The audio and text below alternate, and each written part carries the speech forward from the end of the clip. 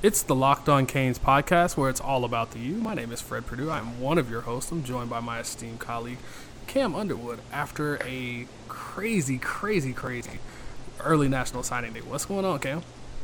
It wasn't that crazy, but I was working hard all darn day, so that was good. And then, talked about some other stuff at the secret day job earlier, but we don't need to talk about that. But we're here to talk about Miami football. So I'm good, you're good, and we have a special guest. You want to introduce him, Fred? Of course, we have Andrew Ivins from 24/7 Sports covering the Miami Hurricanes. You know, it's always good to have that inside knowledge there. What's going on, Andrew? Not much, guys. Just kind of recovering from the big day. Yeah, it was pretty big. Some ups, some downs. Got pump faked a little bit. Didn't really like it too much. So we're gonna dive into that in a minute. But make sure you go follow the show on Twitter at Locked On Canes. You can follow Andrew. Where can we find you on Twitter? That's Andrew_Ivins, IVINS. And Cam, where can we find you on Twitter, sir? I'm all over Twitter, but at Underwood Sports or at The State of the U. And you can find me on Twitter at Fred Perdue CFB. That's PERDUE. I am not the school where they have bad recruiting rankings. So now that we've gotten the house cleaning out of the way, today is the good, the bad, the ugly. Recruiting, the aftermath edition. And there were some things that we got to talk about. So Cam, you are I don't want to call you Batman today. You got to be Robin today. I'm Batman, but we just brought in a Superman on the side. That's all. Oh, okay. I'm just driving. It's like the Super Friends. Okay, cool. I'm just kind of driving the Batmobile today. Superman can't fly today. I'm just the Batmobile. You guys are the star of the show because recruiting has been huge, and you guys are the recruiting gurus here. So, Andrew, we're gonna lead off with you. What are your initial impressions from early signing day? I feel like I've said this multiple times in multiple places already over the past 48 hours, but a lot of people are going to be upset with kind of how Wednesday went with Miami losing out on Romello Height, the 4-star defensive end out of Dublin, Georgia, and Jaden Francois, the 4-star safety from South Dade. But if you take a step back and just look at what Miami was able to do on the heels of a 6-6 season where you ended with disappointing losses to Duke and FIU, I think this is a pretty impressive haul. There was a time when it could have been a lot better than what it was, but when you lose games, this is kind of the reality. It shifts from what can we get to what can we hold on to. And Miami was able to hold on to a lot of elite guys down the stretch, and I think that's pretty impressive. The staff deserves some credit for that. There's some good pieces in this recruiting class and some guys that you should be in the two deep and starters relatively soon. So could it have been better? Absolutely. Does losing Romello Height and Jaden Francois suck? Yes, but you still got to look at the whole body of work here, and it's a solid class. I mean, it's a top 20 class. Not a lot of schools are going to sign a top 20 class after going 6-6. Definitely. And Cam, what say you? What are your impressions from this thing? Yeah, a lot the same as what Ivan said. There are good pieces there. I was writing up my grades piece when you sent the email for this show, and I'll say what I said in the conclusion there. Look, where Miami was good recruiting this year, it was great. You look at quarterback, running back, wide receiver, even along the defensive line, which was more good than great, but still, those spots were, really well done. Where it was bad, it was terrible, to me. Offensive line, you needed 4 or 5. You get 2, and one of them, Chris Washington, is a 2 to 3 year project. I want to say project, but a developmental prospect. That's not helping right now. Cornerback, you get in a guy who played wide receiver most of his life. He played 1 year corner. He's a blazing speedster, but he doesn't have the skills yet to really compete at cornerback, and you need those guys. So the misses for me, even coming off of a 6-6 season, like Ivan said, holding on to a lot of good guys, good players in this class, that is all well and good, but it's not good enough. And the misses for me, not even of the guys that we're talking about, the Romello Heights, Jaden Francois, Justin Flows, discounting those, but the other positions where you miss. I mean, there were more good offensive line prospects in South Florida this year than we've had in 4 or 5 years. You go over South Florida on the offensive line, especially with guys like a Marcus Dumerville from St. Thomas Aquinas or a Isaiah Walker from Norman. You don't get any cornerbacks but one who's, only played it for a year. Those positions are really what, in my mind, kind of detracts from the overall. But again, there are 18 really good players who did sign. For me, I kind of want to echo what you said. The offensive line is the one thing I wanted to see more of. I know Miami can go out and get corners. I know they can go get receivers. I know they can go get you can fill the quarterback issue. You can fill the running back issue. But what's the one issue, regardless of position, that was the biggest issue for Miami and has been the biggest issue for Miami for a while, is offensive line. And it just didn't get filled. And I hope that gets filled going forward with not just like a project, but more of the player that can be a plug-and-play guy. Even if it is a freshman, maybe a red shirt, you can redshirt him after a year, and you can just build that depth. That's a lot of the issue, is having that depth where if a guy slacks off and isn't really what you thought he'd be, he takes plays off, even during practices, you have that next guy up mentality where somebody's going to be willing to take his spot if he's not living up to that standard that Manny Diaz is always talking about. Yeah, I mean, I hear you. So, obviously, we're talking about who was signed. Andrew, as we look forward, because Manny Diaz has talked about signing 25 guys this class ever since he took this job, where might Miami look to fill those last 7 available slots? Well, it's going to start with the offensive line. You guys both mentioned the lack of numbers, and absolutely, I agree. I agree there. Jalen Rivers, the top 24/7 tackle out of Oakleaf, which is right outside of Jacksonville. I mean, he's very talented. He's one of the top linemen in the state, and I would expect him probably to play early, kind of just given what we know is on the roster, and he's a lot further along than Ja'Kai Clark and Chris Washington were. Or, excuse me, Ja'Kai Clark and Zion Nelson. Chris Washington, the 3-star lineman out of Nashville that they signed, I like him. He's a prototypical tackle, 6'7", doesn't carry a lot of bad weight, so I think those two guys are good. But now they're going to have to go find some linemen in the portal, and I think we're another position where maybe they might look to add some depth or some high school talent is at cornerback, like you said.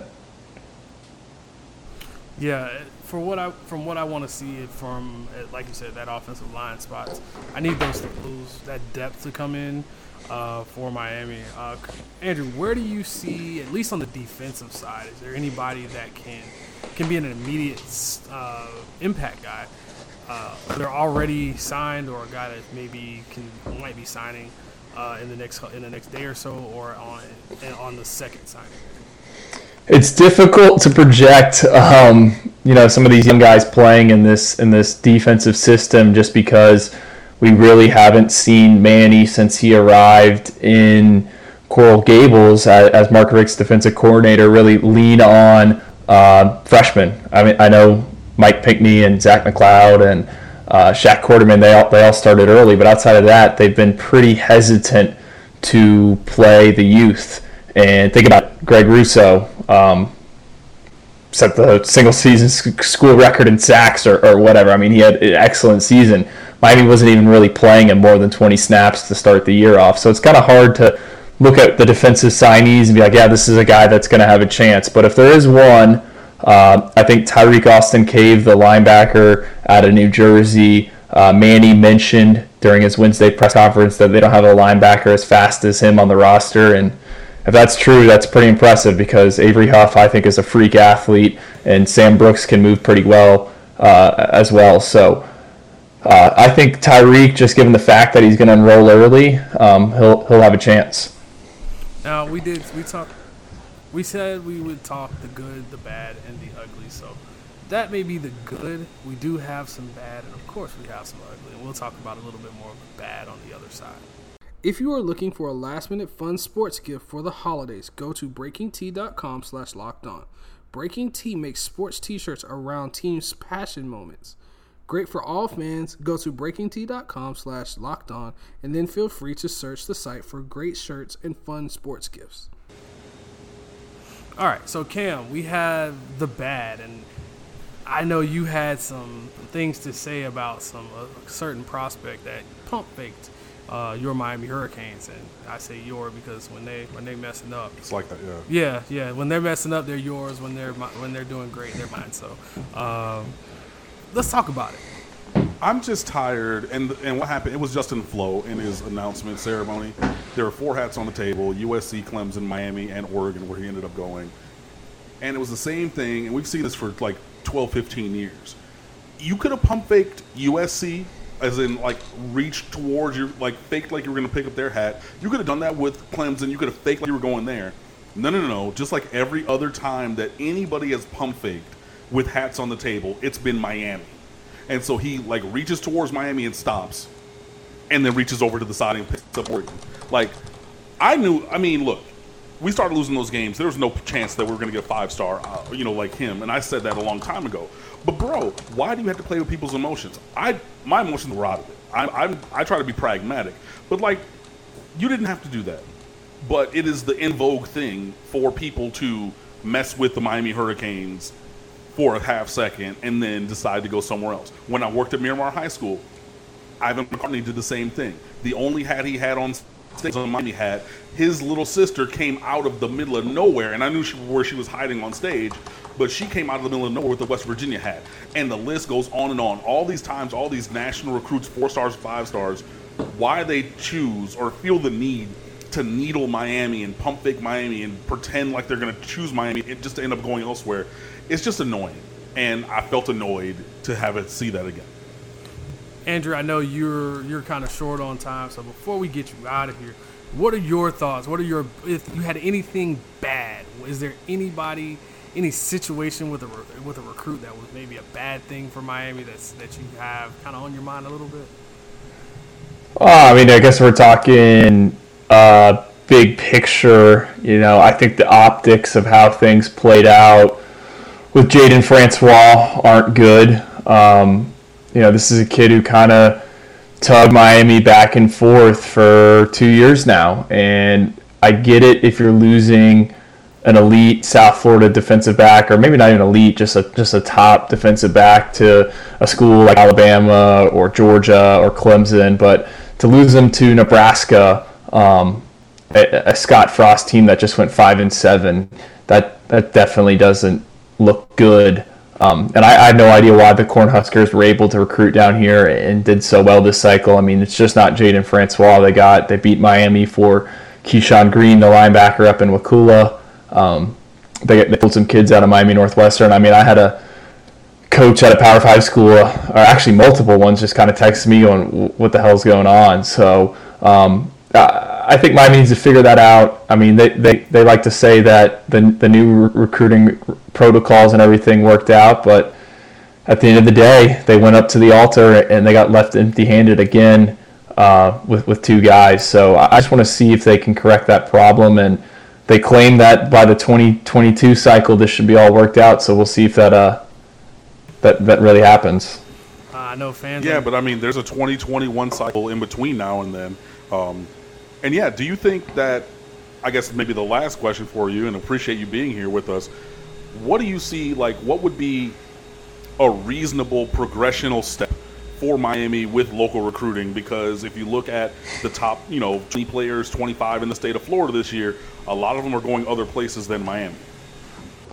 Well, I think you just got to identify that and realize it from the jump. If I'm Miami, I wouldn't take an underclassman commitment for 3 or 4 months. That's what I would do. I'd be like, no, you know what, we're not going to do it. We'll do junior days. We're not going to do a cattle call junior day where we invite 100 kids. I would keep it real personalized visits. And if a kid wants to commit, it needs to be a situation like when Don Chaney committed. He was on campus with his parents. Elijah Roberts, too. You can't twist these kids' arms and try to get them to commit. It's got to be the right time on their timeline. And I think there's a chance that could happen. If you play it the right way, but you can't be concerned about the recruiting rankings. And I know Manny and the staff, they love to get up there and joke around about how they don't give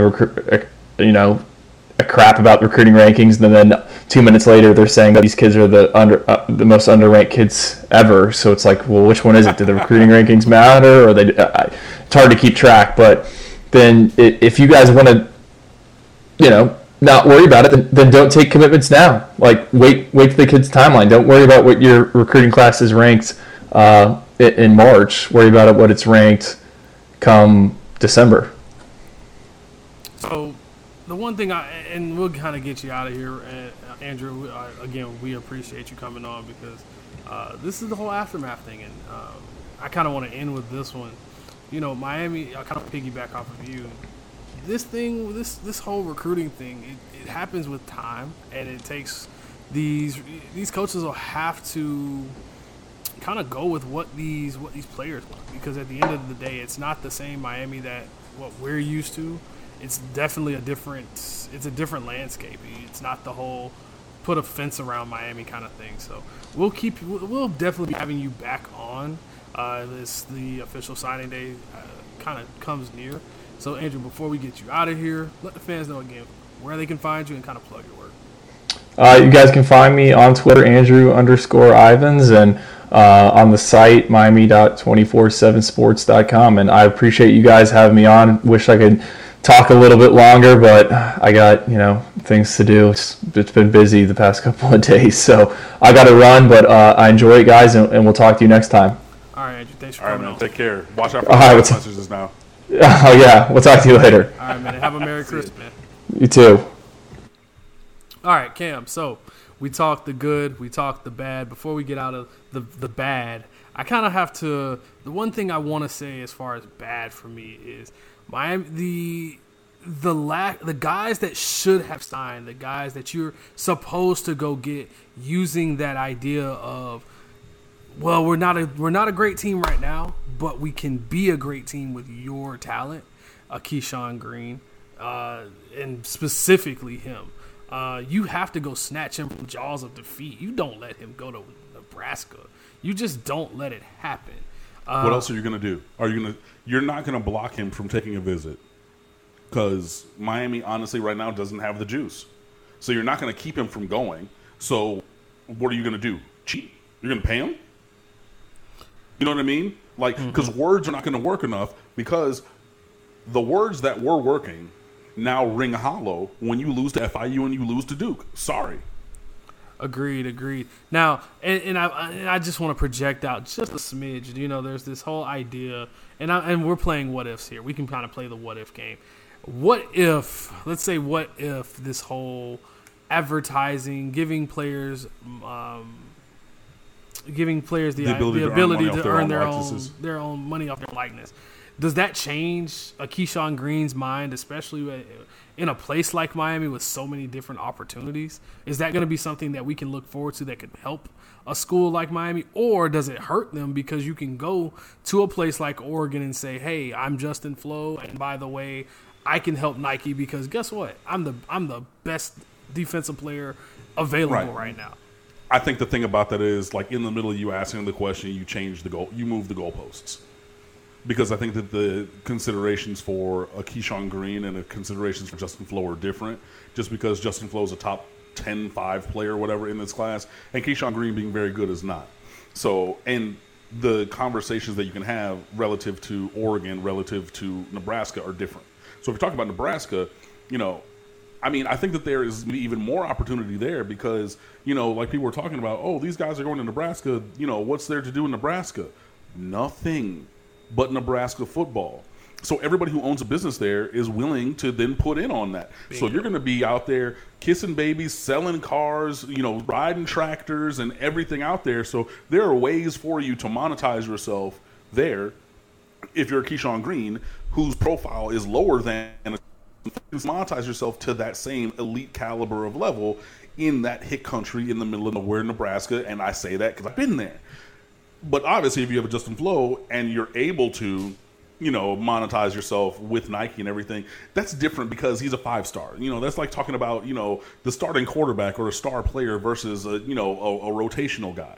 Those things are different. So, the opportunities in Miami abound for people to use their licenses to earn money in different kind of things. I mean, bro, you can be on the VIP flyers to every South Beach club like it was in college, but for real and get paid for it in South Beach. You know what I mean? So there are options there.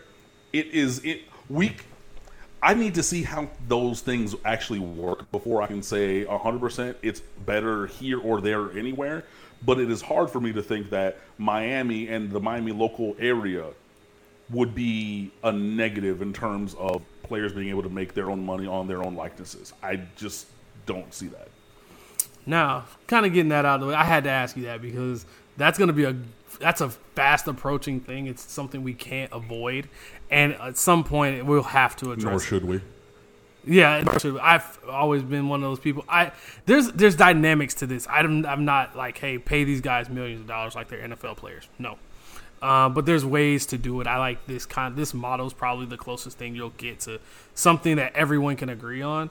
So we'll go with it at some point. We'll get the chance to see how it works and how the NCAA is going to screw it up, because we know the NCAA is going to screw it up. They always screw things up. So before we're going to jump into the bad. The ugly. We saw the bad, and now the ugly on the other side. All right, so Cam, not too much happened that was just catastrophic, but what say you as far as the ugly when it comes to Miami's early signing day? Again, just all the misses where you needed hits. Yeah, and I know I maybe jumped the gun talking about those a little earlier. Sorry if you heard some of the sounds in the background here. I have people at the house, but I mean, yeah, you cannot go 0 for South Florida offensive line in a year when you have more high-end prospects than you can shake a stick at. It's disgusting. You cannot have, what is it, 3 of the top 25 in South Florida, or whatever it is, like whatever the numbers are.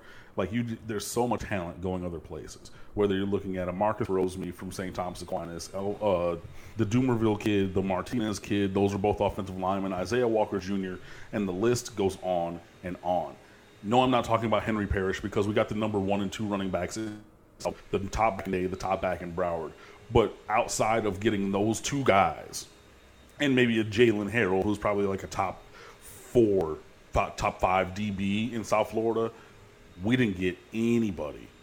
And that it's not good enough. It's just not. I'm sorry. And it's quite terrible. Things will get better. I'm trying to be optimistic as we go into this. Will they? Will they? That's the real question, because I've been let down so much over I want to say almost the last 20 years. I mean, it's. But that's what I'm saying. Like, I mean, people are saying, "Oh, things are going to get better." How? Like, through what process? You have one really good recruiting class in 2018. Or wait, 18 was pretty decent. What was that year that Mark Richt got us to like 8th overall? 2016? 2016, yeah. Right. So you have 2 Miami standard top 10 classes in the last however long. And, the statements are, it's going to get better. Oh, we're going to do it. Where and how? Show and prove. Because just this blind statement of that, this blind faith, and I get it. Walk by faith and not by sight. But God damn it, I need to see it now. I can't just go off of what we're saying. Like, how is it going to be better? Are you sure it's going to be better? Because the overwhelming proof says it's not. Definitely agree with you. And I think part of it, when in the offseason we get ourselves so hyped up over, and it's not just Miami, it could be any team. I've always been a proponent of, I hate preseason rankings. I hate them because they make you think your team is a lot better than what they are. You hear all the interviews and the coaches are trying. What are they supposed to say? Oh, we suck right now. We're not going to be well this year. Just expect a 6-6 season. Even if they see we're not that good, we have to say something good or the fans aren't going to show up. So I get it on that front, but at some point you have to make those adjustments. And I mean, one of the adjustments is on your staff and it needs to be fixed or he needs to go. But hey, this is something we'll kind of jump into a little bit more as the season goes on. This early signing period, for what we have, and of course, I don't really get into how good a player is. Give him 2 years, maybe 3, because some guys are going to definitely need that development. They're going to be redshirted, and there's so many variables now because it used to be you either redshirt a guy or you don't. Now you have this redshirt rule where guys can play for 4 games. So you have a couple cupcakes on the schedule. You're blowing teams out. You're playing guys. Or at the end of a season like this. Do you and are you? And that's the problem. Miami isn't blowing out enough teams early where they can get some of these young guys that experience. Still redshirt them after 4 games because I feel like that rule is put in place for good teams. Go ahead, blow somebody out 35-0 in the first half, and then put your backups in, put these young freshmen in. Or you're playing a Savannah State, you're playing an FIU. When you put them on the schedule, you're expected to beat them. You have Duke on the schedule despite it being a division game. You're supposed to blow these schools out. You're Miami.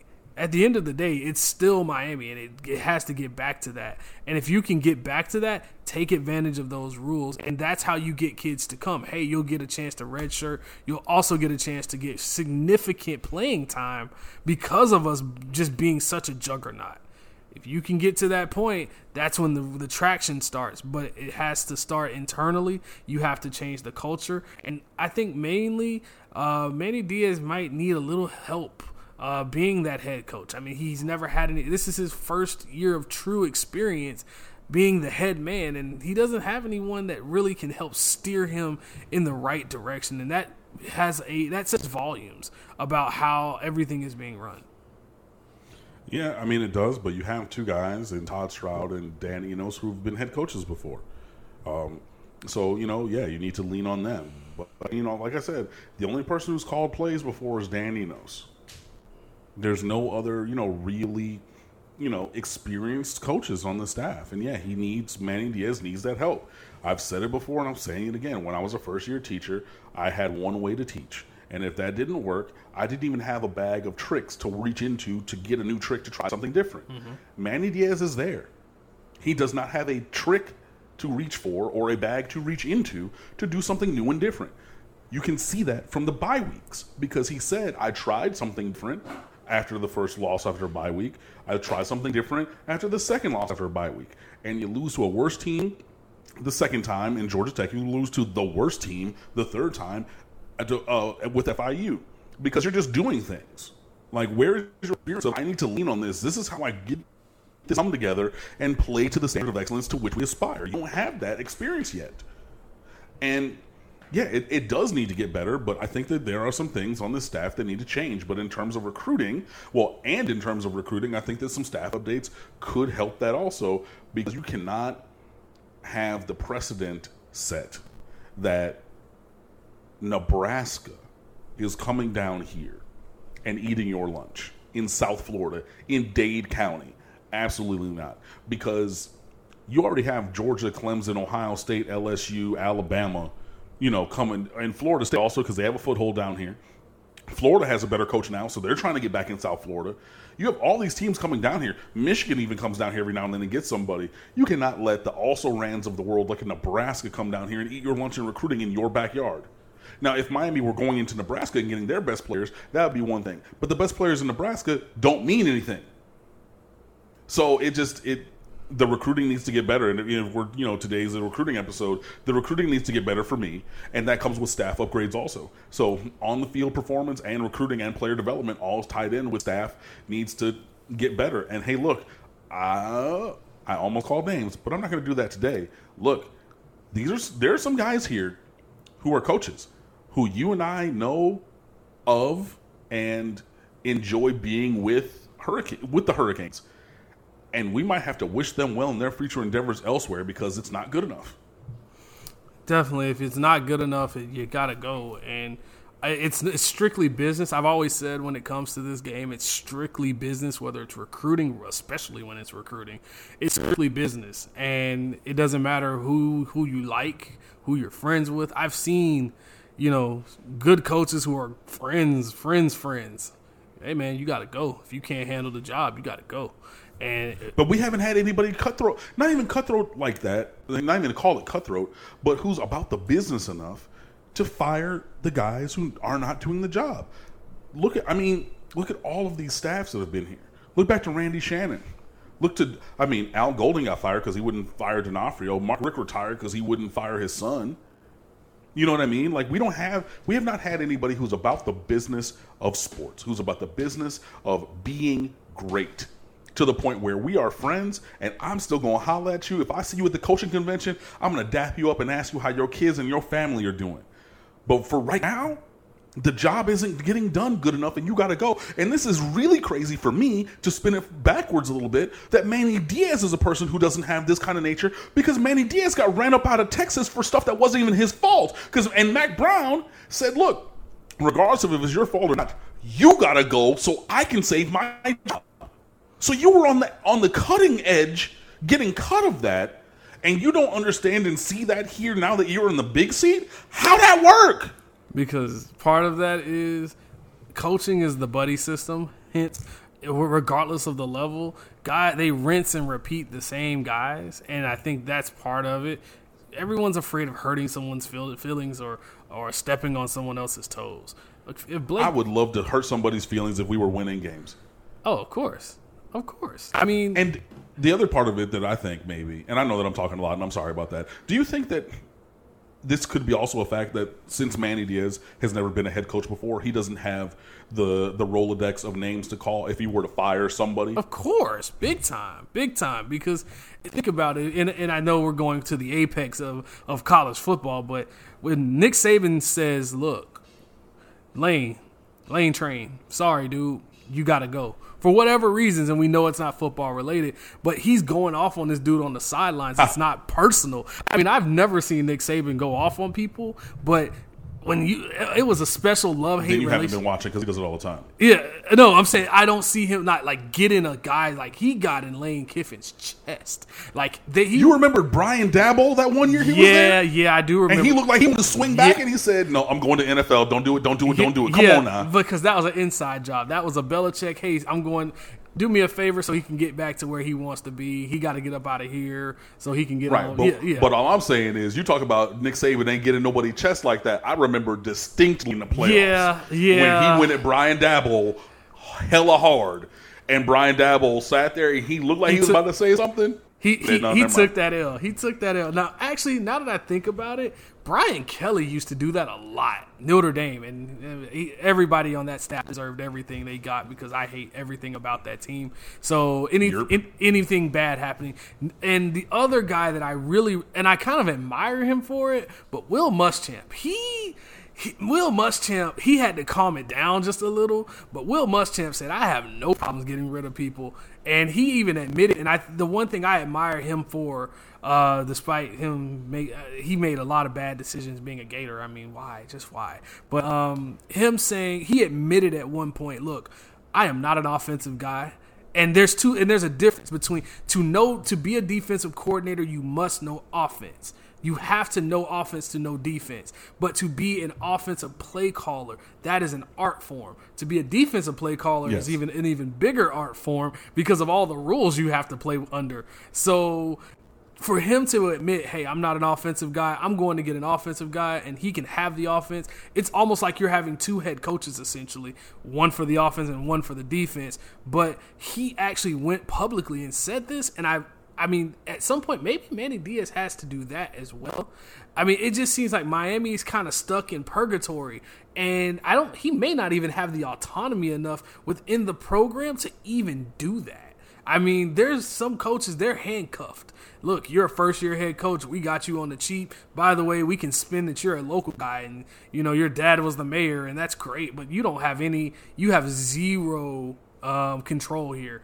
That could be one of those situations too, versus a Mark Richt, who you've been at Georgia, you have a history, you've worked with some of the best, you've produced some of the best of the best, and even at Georgia, you went and came into Florida and said, hey, I want you, and even if I have no national championships, I got enough clout to say, look, I'm Mark Richt and I'm that guy, and you're coming to Georgia. So hint, Aaron Murray, but those are some of the things that's the difference between a guy and I feel like maybe if Mark Richt could have been, this is one of those what ifs I've always said, I like to play the what if game sometime, but maybe if Mark Richt had stayed around, put his pride to the side, fired his son, changed the offense, maybe you could have had one of those Manny Diaz as head coach in waiting, and kind of like Jimbo did with Bobby Bowden. You're really the head coach, but the head coach is like the CEO. He lets you do everything. He's just there as a face, and that's how you get your experience. I've always said that's the best way when you have a younger guy that you have faith in that can take the program reins, but you have an older guy who could be the face of the program, even if it's for a short period, like a Mac Brown for whoever's the next guy. This is how you pass the program around. I mean, from Miami guy to almost Miami. I want to say Miami. He's kind of a pseudo Miami guy in Manny Diaz. I mean, he's a city of Miami guy. Yeah, city of Miami. He's from here. Yeah, that's why I say pseudo Miami guy. He's not, but he is. Yeah. Look, I mean, he is enough. His dad, obviously, 2-time mayor of Miami-Dade County. Yeah, he did what a lot of people do. He didn't necessarily have the grades to get into Miami. You go to Florida State. Look, I have friends who did it. I understand it. I was a nerd. I went to private school. I had good grades, high SAT score. I got in. Whatever. I get it. But I get that if you're from here and you want to go there, and Manny Diaz has talked about the fact that he went to all these games at the Orange Bowl when he was growing up and things like that, and, was a Hurricanes fan. But you got to do what's best for you. Boom. He went up there, did the thing, whatever, went to ESPN, and then he got back into coaching. All right, cool. But it's less about where you went than what you know. Because I don't care if you went to East Timbuktu State University. If you know your stuff, then you know your stuff. And this is, and I get trying to get in at the open or the ground floor of Amazon, as it were, So you bring in Manny Diaz and say, okay, this is his first turn as a head coach. This is going to be the beginning of a Hall of Fame career. He's going to win multiple national championships. He's going to do all this kind of stuff. And we're going to be here at ground zero all the way up, and we're going to, help there, whatever. But there's so many startups that don't turn into Amazon that it's a tenuous situation. It's an unsure circumstance because you can try it. That can be the goal and dream. But if it doesn't work, like so many other things, then you're going to be back, in your mom's basement trying to figure out the next thing. And it looks, unless things change, Miami could quickly be headed there. And I hope that they're not. And I hope that Manny Diaz figures it out. But there is no history of demonstrating success with him as a head coach to believe that that's going to happen. So I don't know, again, where he's going to get this professional development, but I hope that it happens. It does need to happen, and the one thing that does need to happen as well is maybe getting back on the field right now is going to help. More reps. As far as players get better with reps and development. Maybe reps and development is something he may need as well. And we'll kind of see a little bit of that going into next week as we have game week, bowl game week. And quite honestly, I've kind of grown. I don't want to say I've grown tired of the what if and the filler banter, I guess. But it's something about a game week that it just gets me really, really I get jacked up for it. And I know it's Louisiana Tech and it's a bowl game and it's a meaningless bowl game, but I want to see this team. I want to have a lasting memory of this team going out on top, and hopefully, maybe you've had enough of time off. You've gotten some guys healthy. Maybe you can put some of those new practices that we're talking about into motion, because if Miami goes in and loses to Louisiana Tech, that would have put us at 0-2 against a group of 5 school. That would not be good. 6-7. 6-7. It would be 1-2 because we did beat Central Michigan. This is true. 1-2 against. So you have a below 500 record before against a group of 5 school. Not only that, but just Miami should blow the doors off this team. Realistically, knowing the talent that they have. But we know if this is the Miami that we know, that we've seen this season, the consistently inconsistent group we've seen, I'm excited to see what's on the field. We've seen it and said it all year long. If it's Central Michigan, if it's Georgia Tech, if it's all these rebuilding teams, and I said before the year, Miami had 5 teams with a full-scale rebuild.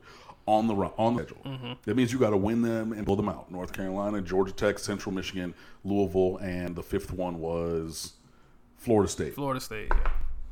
So you had 5 teams with a full-scale rebuild this year, right now. You go 2-3 against those guys? Not good. Not even taking out what's coming into the bowl game, where you could go 6-7 this year again. And Manny Diaz said last year, he said it. I ain't say it. He said it. He said that kind of a record is a fireable offense. It is not good enough at the University of Miami, and that's why all the offensive coaches got to go.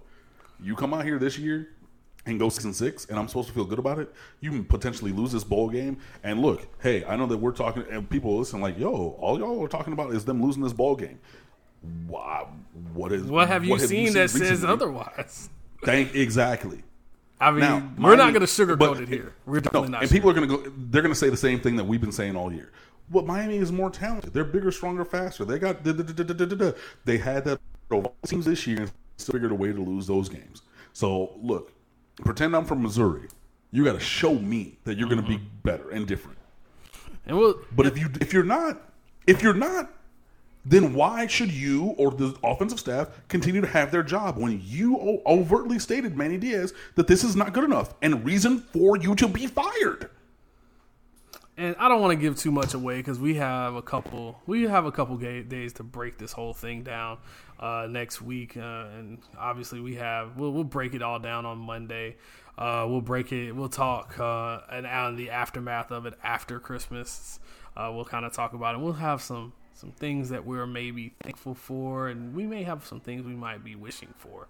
A Christmas list. We did the things we were thankful for already, man. You trying to go back in time to Thanksgiving. Yeah, thankful for Christmas. You got to be thankful for Christmas, too, you know. Nah, you're right. You know, and maybe, I mean, some people, I have a wish list of things that Santa could give me for Christmas, so we might have for those Miami Hurricanes. One Justin Flo, maybe somehow, some way, somebody has to transfer, whatever. That's not going to happen. But Would somebody at Fred Purdue CFB, please, and tell him to give it up on these guys already. Justin Flo signed. He's going to Oregon. Give it up, bro. I can hope on a transfer portal. Please. No. What? Even if you got a transfer portal, that means he wouldn't be able to play until 2020 or 2021. Yeah, that doesn't so what are they going to do right now? It doesn't really help us saying. at all.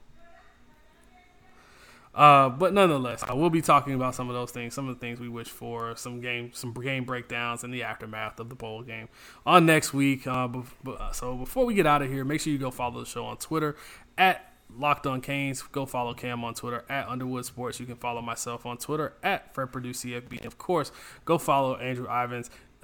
Cam, what was his Twitter again? So we have it. This is code for I forgot it. It is Andrew_Ivins. IVINS is his last name. Also, while you're doing that, be sure you like and subscribe to the show. Any podcast, Podomatic, Stitcher, iHeartRadio, iTunes Music, Spotify, whatever, wherever it is. Like, subscribe, give us 5 stars. We appreciate it. For Cam, I am Fred. This is the Locked On Canes podcast. We are out, and enjoy you guys this weekend. We will talk to you next week. Go Canes.